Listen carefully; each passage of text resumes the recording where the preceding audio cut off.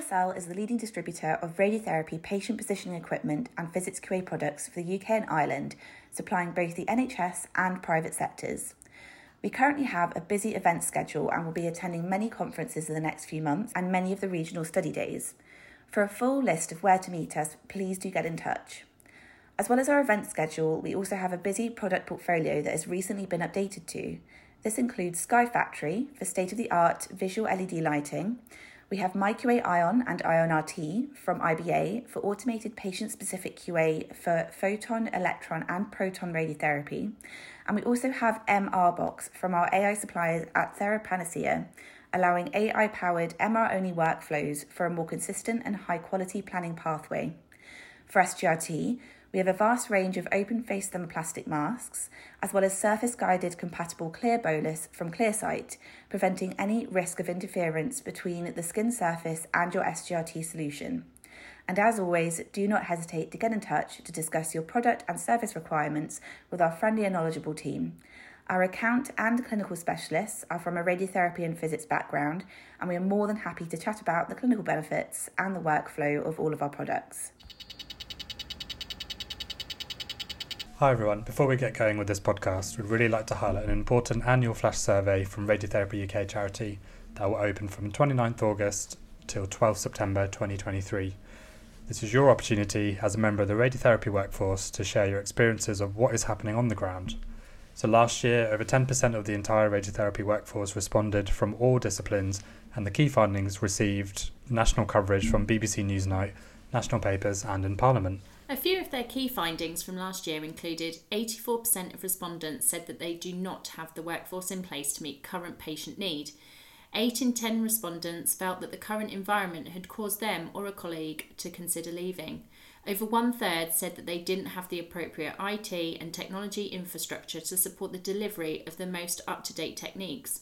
So please do take part, have your say, have your voice heard, and help raise awareness of the crucial need to invest and improve radiotherapy services in the UK. Hello everyone and welcome to RadChat, the multi-award winning first therapeutic radiographer-led oncology podcast. Welcome to our Artificial Intelligence podcast series in collaboration with the Society College of Radiographers. My name is Jo McMahon and I'm joined by fellow host Namanjalka Anderson. Hi everyone. So please do take time to have a look at our AI social media and check out the other AI podcast episodes. So we're really pleased to introduce our guest today, Jan Berger. So Jan, thank you so much for coming on. We've heard lots about you. We've been very excited in anticipation for this episode. Would you like to introduce yourself? Of course. First of all, thank you very much for the invitation. It's a pleasure to talk to you. And look, as you just mentioned, my name is Jan. I'm based in Germany, and I'm with GE Healthcare, which is, which you I guess know, it's a big global medtech and diagnostics innovator. We have about 50,000 people operating in 160 countries, and actually the company is just since a few months. I usually say we are a startup company right now because we just spun off the big GE conglomerate earlier this year. We are now a Nasdaq-listed standalone pure-play medtech company since beginning of the year, and it's an exciting time for us to operate in the healthcare market. And look, in my role, I'm responsible in Europe for partnerships, digital partnerships and innovation, and this means primarily two things I'm focusing on. One is I really think about with my team how to collaborate across the healthcare ecosystem really to build relevant digital solutions to drive the digital transformation of healthcare forward. And secondly, what do we need to do right across the ecosystem to ensure those great technologies, those great digital solutions are truly adopted by healthcare settings? So this is what I do in my daily work. Can you tell us a little bit about yourself? Like, how did you even get into this field of work? I mean, look, actually, I started as well as a radiographer here in Germany a long time ago, then spent time with the German military where I helped to digitize their healthcare operations. And this is where I started coming into this digital healthcare IT space, which I found very interesting, very exciting, where I realized, hey, when we move into this, we can really, change a lot of and tackle a lot of those big problems I eventually talk about a little bit later as well, we have in the industry, and can really make an impact at the end to the patient and to patient outcomes. So this is how I went into this space. I then had my own consultancy for some time, helped healthcare institutions to understand and build like their strategies for the digital transformation. And at some point, actually already 15 years ago, I joined GE Healthcare, which is a fantastic company to work at and to work for. Very vibrant space, the digital health environment. So excited to be part of this and to, at least contribute a little to transform healthcare in that space. Do you miss working clinically? Yes and no. Sometimes I do, right? Because, and I travel a lot to customer sites. I travel a lot to healthcare institutions because it's very important for my work to be very close, right, with our customers and clients. But in the past, right, and this has in the UK it's eventually different. But in the past, as a radiographer, you often have been just like the person executing, right? Specific steps in the workflow, acquiring those images, right? What I'm saying is it was very limited usually what you could do beside your, let's say, specific job role, right? You were not, let's say, the person asked in the first place, hey, how can we innovate? Yeah, and I always came up in my clinical work back in the time with ideas what could be done differently, and this was never really heard. So at some point I realized, hey, this is not the work environment I want to be in. So obviously, as part of our AI series, I suppose the first question we need to ask you is, what is the role of AI within healthcare? That's a great starting question. And look, I'm used to say healthcare needs AI because it needs the human touch. Yeah, and maybe during the next couple of minutes, maybe during the session, I can clarify what that actually means to me and I think to us. But before I do this, maybe you give me a few minutes to talk a little bit about the big problems I see in healthcare. And I think we all agree they are massive in our space and we have to tackle them. And hopefully technologies such as AI can contribute to tackling those issues. The first one I would like to talk about and give you a few examples, right? Talking about healthcare data and this massive amount of healthcare data we have to deal with each and every day. Today, it just takes about 73 days to double all medical data. Just imagine this, about 73 days. There are 6,000 medical journals out there publishing 900,000 articles a year. Which means for a dermatologist, for instance, there are 11,000 publications to read every year. And to keep up with primary care literature, for instance, a GP would need to read for 21 hours every day. Just picture this. Coming to radiology, there is, this very well, there is more information in a mammogram than there is in the telephone book of New York, even if I don't know if there is still like a physical telephone book. And you also know it's not uncommon for a mammography image to be 1 gigabyte in size. Talking about your colleagues, the radiologists, in a 12-hour shift, they are looking at today about 50,000 images compared to just like 515 years ago. So what I'm saying is there is this explosion of data in every facets of our lives. So in healthcare with really no end in sight. And then only 3% of healthcare data is actually used to generate insights, right? We have 97% of healthcare data kind of sitting untouched, unleveraged, unharnessed. And today, this sheer mass of data, which we could also call a treasure, actually, is largely just a cost and does nothing to improve qualities and efficiencies. So first thing I wanted to point out is data, right? Being both something very valuable, could be something very valuable, but today it's just largely costs. The second thing I want to just mention is this broad space of medical errors. Yeah, so there are about 40 million medical errors every year globally. In the US, for instance, diagnostic errors affect more than 12 million Americans each year. It's estimated in Europe up to 350,000 people die every year due to medical errors, which is like the population of like Venice in Italy or Toulouse in France. And for every 100 hospitalizations, approximately 14 adverse events occur. Yeah? Another big problem. And I think with technology, we can also kind of help in that space as well. One more thing, if you don't mind, something that is extremely pressing in the UK, which is the healthcare professional or workforce shortage. Yeah, globally today, right, we are talking about roughly 7 million healthcare professionals are missing, and it's estimated that in 2035, 14 million healthcare professionals will be missing due to like retirements and not enough young people entering the space, but also like things like poor job satisfaction.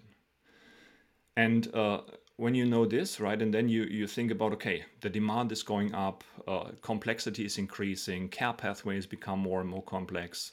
So this is truly becoming just a growing issue. And what I'm saying here is that access to healthcare, quality, efficiency, cost, all these are growing problems. And again, there is this digital data, which is, as I said, both today a challenge, but also a huge opportunity. Yeah, and it's all about, from my standpoint, right, harnessing this data to create better outcomes and solutions. I think this is really the core of the future of healthcare. And this is where we start with AI, right? An AI conversation, because AI can create better data, can drive better quality, better outcomes, and hopefully drive more time for providers to spend with their patients, pushing like insights directly to the point of care, which is, as we all know, less and less defined by physical location. And look, when I think about the radiology workforce, it's a scarce resource. And as I said, demand and access to high quality radiology diagnostic services is increasing. And the industry is working to tackle parts of this problem with technologies such as AI. And maybe I stop here for now. You have blown my mind with the stats. Naman and I, you could just tell we were fascinated.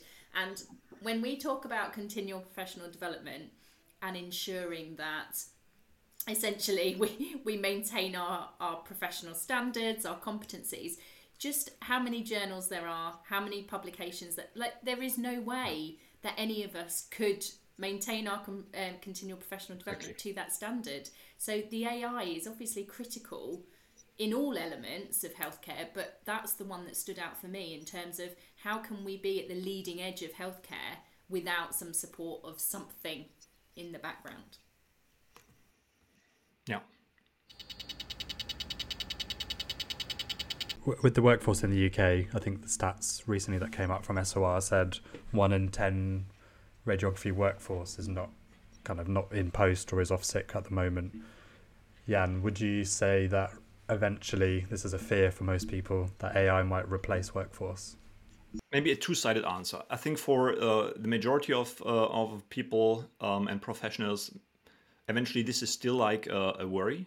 But for those, let's say, domain experts who, right, or radiology experts who have started familiarizing themselves with AI, I think it's not a worry anymore. Yeah, and therefore, right, I really encourage everyone in the space to, even if it's maybe difficult, or even if you think, hey, AI is such a specific and difficult topic, how shall I learn about this? Start familiarizing yourself, right? Start to understand the basic concepts.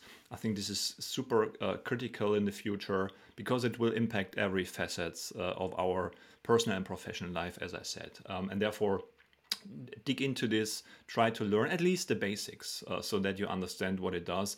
And if you do so, and if you even maybe are involved in like the first AI implementation projects at your site, for instance, get into it, right? Because then you realize, hey, this is, if all works well, a helpful technology, but far from replacing professionals. So Jan, can I ask, what projects and things are you working on at the moment? What's exciting you in this field? Oh yeah, I think too many things, to be honest, right? Our 1 hour would not be enough. But look, maybe I'm going to share a couple of different examples, right, on AI, let's say projects and products we have been working on over the last couple of years, what we are also working on right now. And in this new space of what is called generative AI, foundation models, maybe also a few thoughts around this later on. But first, let me start with a couple of more, let's say, basic capabilities we have been built, which are already available in the market already. And the first one I would like to bring up is our portable X-ray machine, right? I mean, which very well, I guess, right? Portable machine which you can, which is designed to move easily from like one location to another, allowing for X-ray imaging to be performed in different settings, right? Like the patient's bedside, the emergency room, or any other remote areas where you have like limited access to other imaging equipment. And what we have done a few years back was we have added a suite of AI algorithms onto the device, which helps with things like image quality errors, right? It can like auto-rotate, quality check the imaging. It can detect potentially critical conditions. That's an interesting one, such as pneumothorax, right? Something maybe not difficult to detect, right? But sometimes you don't have experienced professionals around that see this immediately, maybe also in other parts of the world. And if you have a device that can tell you, hey, there's a high likelihood that there is a critical condition, you should act quickly, that's very helpful. What it also does, right, with deep learning embedded onto the device is it helps with things like assessing endotracheal tube placements, right, for intubated patients. And what we have seen with those capabilities, that a 78% increase in time, right, from like about 3 hours, what we have like calculated in the past, 3 hours and a couple of like 22 minutes or something, down to just 44 minutes it takes to report, for instance, urgent pneumothorax exams with this machine. Yeah. So one thing is putting AI onto device, and this is where we as GE Healthcare, right, coming from a history of building imaging devices, MRI, ultrasound, X-ray, and so on. This is where we are focusing on putting AI onto the device to streamline operations, to acquire images faster, get to better image quality, and so on. So this is what we focus on. Another super interesting example, a very recent one we are working on. We just acquired a few months back a California-based scale-up called Caption Health. And they work in the ultrasound space. And I guess you know ultrasound is a highly effective diagnostic tool, but the tool's effectiveness largely depends on the operator's skills, right? Which requires quite extensive specialized training. And mastering this technology requires, education and training that spans years, and the quality of the images it produces can vary significantly based on the skill set of the operator handling the probe. Yeah, so this user dependency is particularly noticeable in what is called point-of-care ultrasound procedures, which occur in like various different settings, such as doctors' offices, clinics, emergency departments, or even patient homes.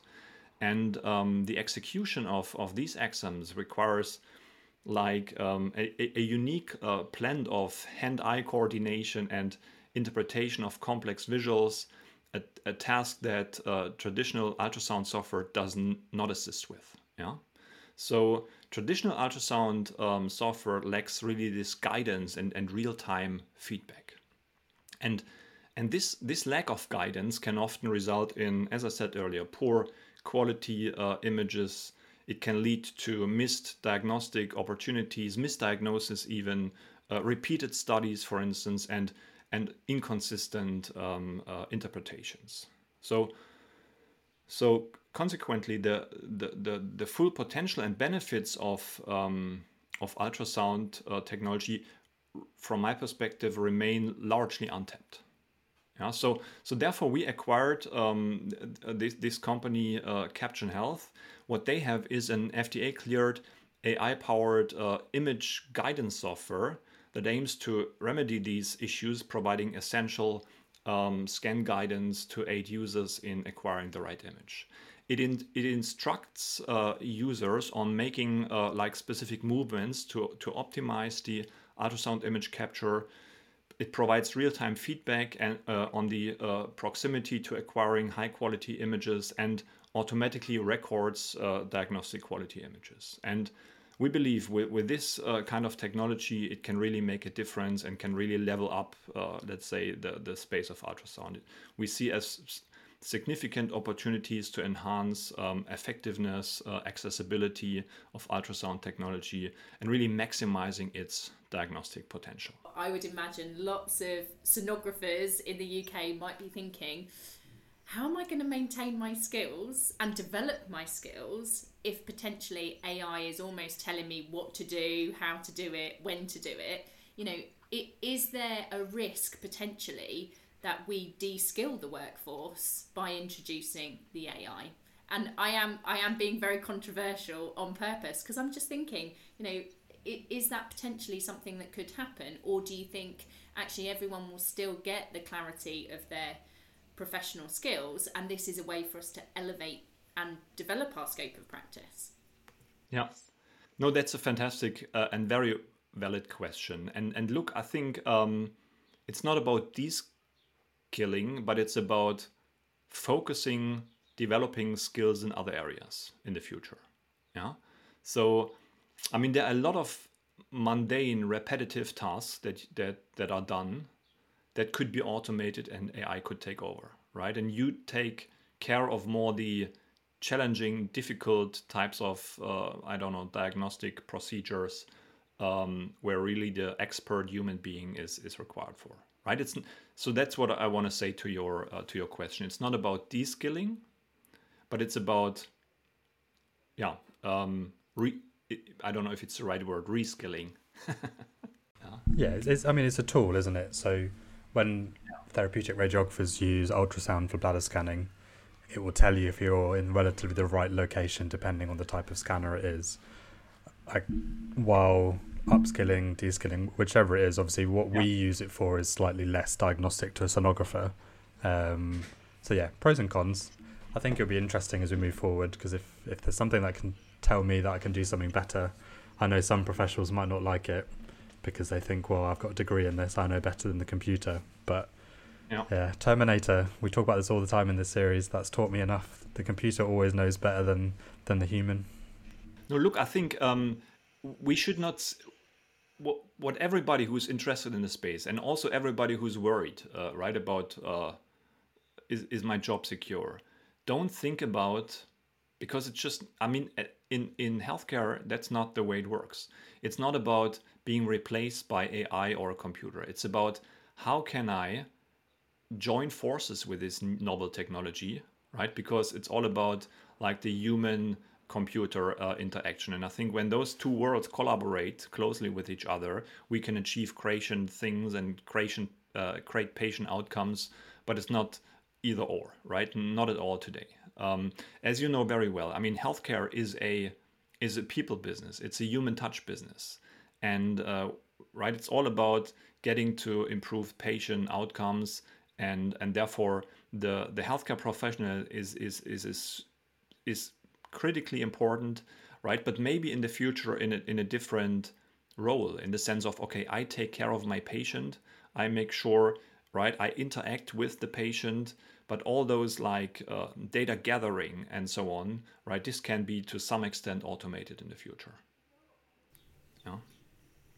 Look, if you want, I had another example of exciting AI technology we have been working on in mind, which is related to cardiac MRI, if you want. And here we have just brought to market very recently a technology which we call Sonic DL, which is a newly launched deep learning based technology for acquiring high definition MRI images, especially for cardiac imaging. And look, because traditional cardiac MRI had challenges such as requiring multiple breath holds and capturing several heartbeats for complete imaging. And what we do with Sonic DL is it addresses these challenges by really drastically accelerating the speed of MRI image acquisition, enabling images to be taken up to 12 times faster than traditional methods. And this technology allows cardiac MRIs to be conducted within a single heartbeat, reducing examination times, improving patient comfort, of course. And the elimination of multiple breath holds simplifies, as you can imagine, the imaging process and makes it more accessible for patients with like arrhythmias or those who have difficulties holding their breath. And what it also does, it improves the quality of cardiac imaging by reducing motion artifacts, for instance, right, caused by patient movements, leading to more accurate and reliable diagnosis. And what we have seen is that it really enhances productivity and streamlines workflows in radiology departments by really cutting scan times up to 83%, reducing the burden on healthcare professionals and really improving throughput. And as I said, it's pretty new. We just received FDA clearance a couple of months back, and we really look forward to implement this technology in more and more healthcare settings. Yeah, and where does your inspiration come from? Like day to day, do you work with the technology and think, how can AI feed into this? Or is it more around creating the AI and then thinking, what does that link with from a kind of product perspective? No, yeah, great, fantastic question. I love this one. It's the opposite, right? We always start with identifying problems. So what we, for instance, do a lot is we go to healthcare provider institutions, right, or speak to our healthcare provider partners from across the globe and try to figure out what are their most pressing problems. This is always our starting point. And based on this, we then start developing technology. And sometimes, right, this is a problem we can tackle the best with AI and sometimes not. Yeah, but we are not building AI for the sake of AI, right? But we are really always starting with a serious healthcare problem that is big enough to be tackled and interesting enough for all parties involved, of course. This is how we start working on those different use cases. And also, this is how we start working on this new space of generative and foundation models. And maybe I can talk a little bit about this, because we believe this new breed of AI is really something that can help us tackle the challenges we have as a technology provider and also scaling our approach. And let me start explaining you with maybe even one more traditional deep learning technology we brought to market some time ago, which we call RX, which is like a set of deep learning algorithms that we have developed from a database of 10,000s of images to automatically detect patient anatomy and prescribe MRI slices for routine and challenging neurological and now also knee exams, really delivering consistent and quantifiable results. And this is something we have brought to market. It's available. We started with the brain as the first anatomy of this capability, which took us about 2 years, right, to build and bring to market. And I mean, almost half of that time just curating images and then spending like the second half of the 2 years training the model, deploying it, validate it, go to a regulatory clearance. And even with optimization, just just taking that what we have learned from the brain, now trying to take that to the next set of anatomies. I mean, it took us over a year just to develop and deploy each one of those new models. So, and this is really something that motivates us to think more about like the direction of what we can build as foundation models in the future, right? So that can, for instance, capture all anatomies in like a single shot, and which help eliminate like 3 scans and also like scan efficiency. And the first one with this with the brain I just explained, now we translate it to the knee, and then we are now looking into spine, into prostate. All this is a separate journey on its own, as in like a separate development from more or less the ground up. And right, each of those new models requires own training, and this is really where we think foundation models can make a difference in the future. And I don't know if you know, but there is I don't know, Ernest Hemingway's novel, The Sun Also Rises. He says in there is a character, Mike, in there who was asked, how did you go bankrupt? And he said it happened in 2 ways, gradually, then suddenly. Yeah? And I think technology advancements happen much of the same way, where small change accumulate, and then suddenly the world is in a different place. And maybe this is something we see right now with generative AI the last couple of months, which is something maybe scaring for a lot of people, right? And there are, Christina, you mentioned a couple of things here. There's also a huge risk in this kind of technology, but at the same time, it's a huge great opportunity as well. And we see this as an inflection point, you know, where we have seen this like rapid, dramatic change in technology. It affects all society in all segments, and we believe it can make a massive impact and speed up really the AI implementation and overall the digital transformation of healthcare in a very big way. I'm really glad you dismissed that myth that does exist, that AI is quick in terms of producing and filtering through to the implementation. I think it's kind of that perception that AI is speedy to implement, when actually you've really clarified that it takes an awful lot from kind of the idea stimulation all the way through to the implementation. I also thought that whilst you said it's for healthcare providers to tell us what maybe their issues are, I was thinking everyone's going to be emailing you, go, can you find a solution for this? You might get lots of emails after this podcast. Very true, yes. I mean, look, healthcare is and you know this very well. And I said this earlier, it's a people business. It's a human touch business. We take care of our patients' lives, and therefore all technologies we implement in the space, we need to be very careful what we do. Yeah, it needs to be tested. It needs to be validated. This takes time, right? We need to get regulatory approval. So yes, we are slow in adopting those new technologies, right, compared to other industries in particular, but there is a reason for this. Yeah, and we better be like slow and careful and thoughtful and implement it in a proper manner instead of rushing, like other industries can, because it's not that critical. Yeah, so therefore, other industries are way ahead in terms of digital transformation, right? I mean, when I not just talk about AI, when I broadly talk about digital overall, we see other industries being 10 years ahead of healthcare, yeah, which is okay. We can learn a lot from them. But as I said, healthcare has its own specific challenges. I mean, one thing I didn't talk about yet is the multimodality of data we have in healthcare is very different to other industries. Yeah, it really stands out. We talk about imaging, we talk about structured, unstructured data, handwritten, doctor's notes, prescriptions, lab results, and so on and so forth.